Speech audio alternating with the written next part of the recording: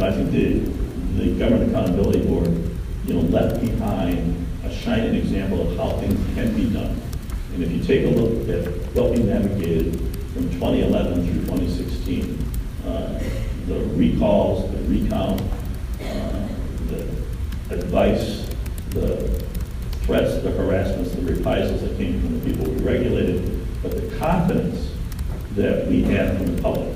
It was not unusual for someone to stop you in the streets and say, I didn't know what was going on in 2011. I'd see you on TV, and I felt good that it was going to work out.